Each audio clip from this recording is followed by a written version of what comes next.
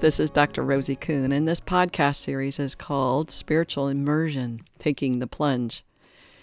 And the intention of these podcasts is to support and empower you to discover who you are and discover how you're being with all the aspects of you, all the different potentiality, all the responsibility that is you and that you are responsible for in cultivating and discovering who you are in your greatest capacities. I was thinking today about and reading about all the different elements of me that I've discovered over specifically the last 10 years that I never even knew existed. I didn't even know that they were part of me. I was so entrenched in the patterns of reality that I cultivated over probably the first 10 years of life as part of a family of 9 that was Catholic. We lived in the Midwest. Very conservative. My dad was a doctor, those kinds of things that controlled and trained me, if you will. More so, they trained me, or I trained myself to live within that particular paradigm, that particular context of reality.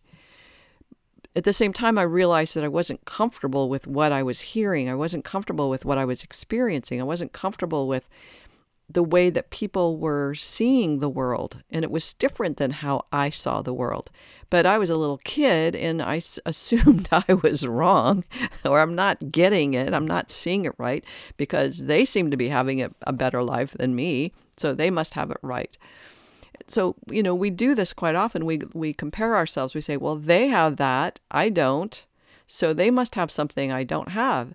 And it must be because I'm wrong, or I'm broken, or I need to shift. I have to be different than I am. And it's where so many of us start out in life, and that over time, if we're courageous enough, we begin to say, no, I have a different reality. I have a different perspective. I have different principles by which I live. My sense of, in the United States, my sense of politics, we'll say, is very different than my sisters and brothers. My sense of religion or spirituality is very different than many of my brothers and sisters. It's just different.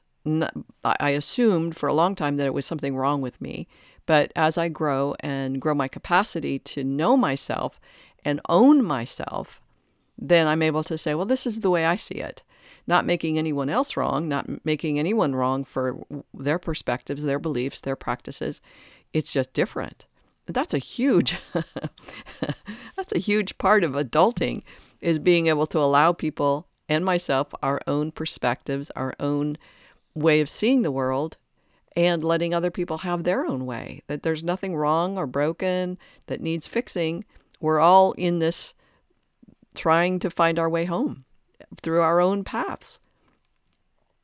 So today I wanted to focus on this part of me, that me being you, me, that doesn't know all there is to know about me or you. I mentioned in the previous podcast that there's levels of consciousness, and each of us are somewhere on the spectrum from 0 to like 1,000.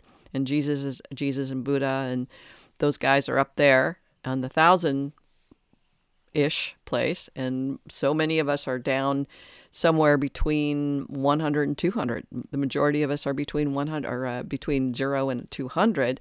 200 is when we start to develop and cultivate courage enough to go, wait a minute, I don't think that way, but that doesn't make me wrong or bad, and it doesn't make somebody else wrong or bad. That we're able to begin reasoning, having the courage to reason things, not from right, wrong, good, or bad, but from, this is the way it is. And with those perspectives, as we're growing ourselves into greater levels of consciousness.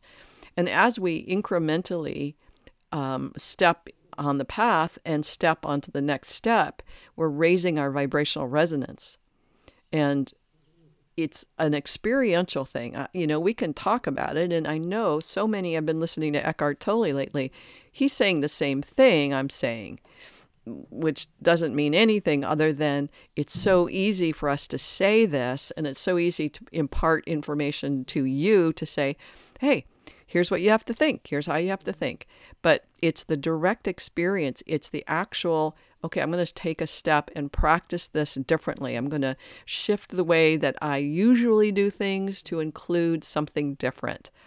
And as I mentioned a couple of podcasts ago about our principles, it's like I'm going to act or be in alignment with my principles this way right now in this moment. I'm going to practice. I'm going to exercise those muscles. I'm going to strengthen my capacity to actually do what I know is what I really is in alignment with my highest truth, my highest good.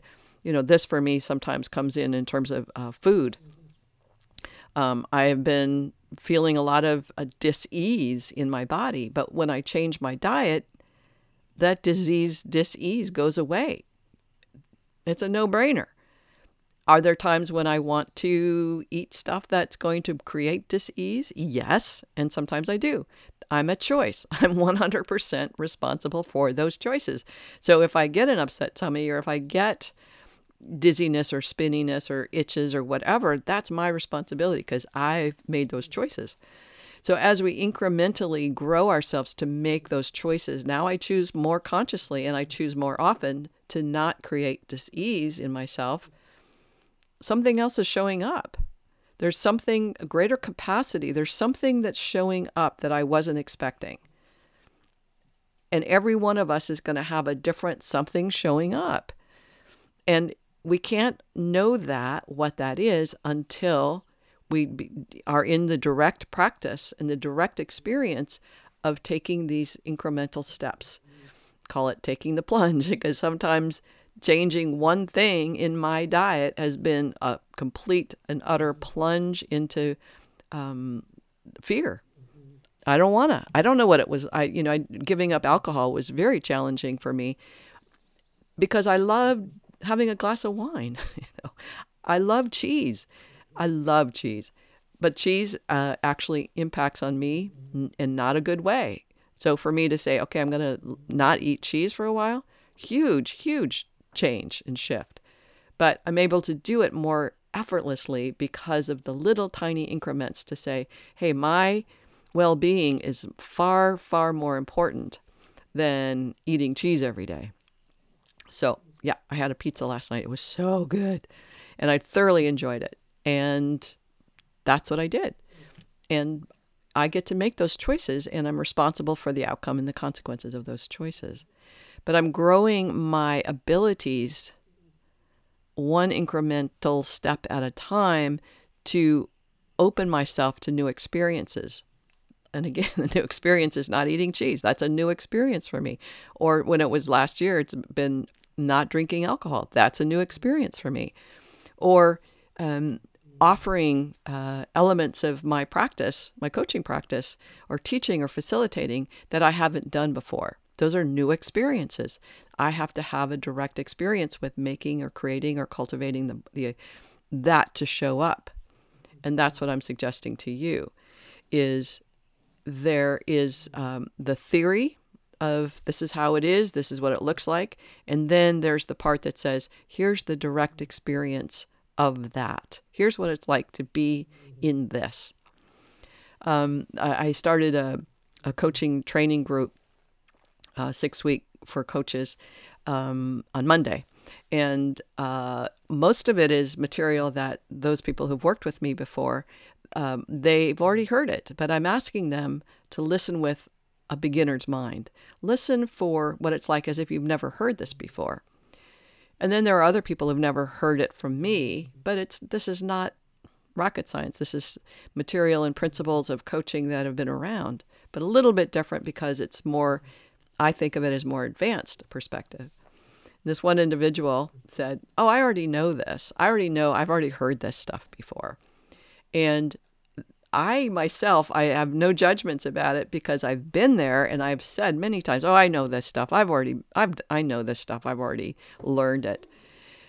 But the degree to which I learned it and knew it from direct experience versus just the theory, I know the theory of it, but my ability to be in the direct experience of it and practice it with my clients to a different degree, that was different. And so I had to take myself from, oh, I already know this, to I already know this to the degree that I know it, but I can grow my capacity to be in this experience to a different level. So I can't tell you what that is. I can't tell you what yours is going to be like, but I can tell you that most likely there are elements for you that you have patterns that you've been living in forever, and that to shift those patterns to something else can't be done theoretically. It can only be done with the direct experience of saying, okay, in this moment, I'm going to practice this. In this moment, I'm going to do this differently. In this moment, I'm going to omit these words and bring in something else.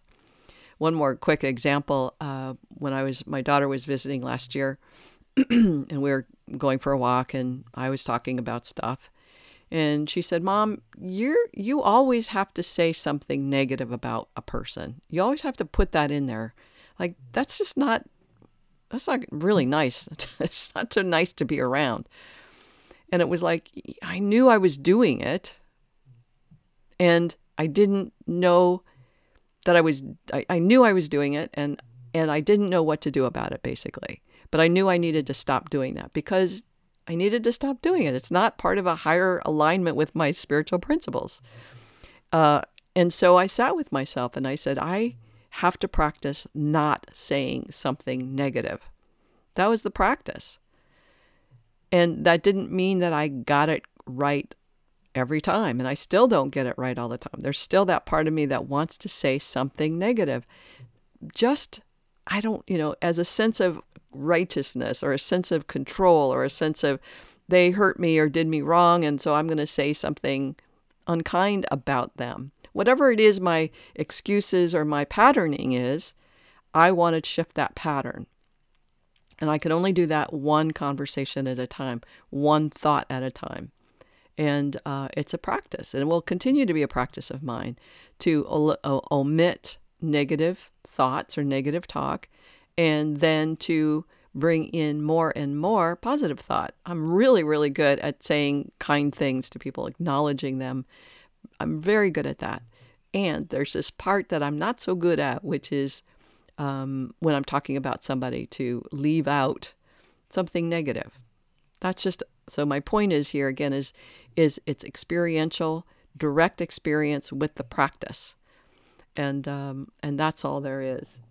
So who you know yourself to be will continue to grow, to expand, and include what you don't already know. So my point is, again, is like, I know who I am as this person who talks smack or says things negative about people, but I don't know who I am without that conversation. I don't know who I am, and the only way I will know who I am is to continue to practice something different. And we come to own more of ourselves. We come to integrate that part that needs to say something negative. I don't be negative with her about that. I just be compassionate that part of me needs to do that for whatever reason. And I go, I totally get it. And can we do something else? So I'm integrating that part of myself into myself. There's a model of work called psychosynthesis, which is really about integrating all these aspects of ourselves that have had control or have had a way in the world, in our life. And we get to go, hey, who are you in there? What has you do that?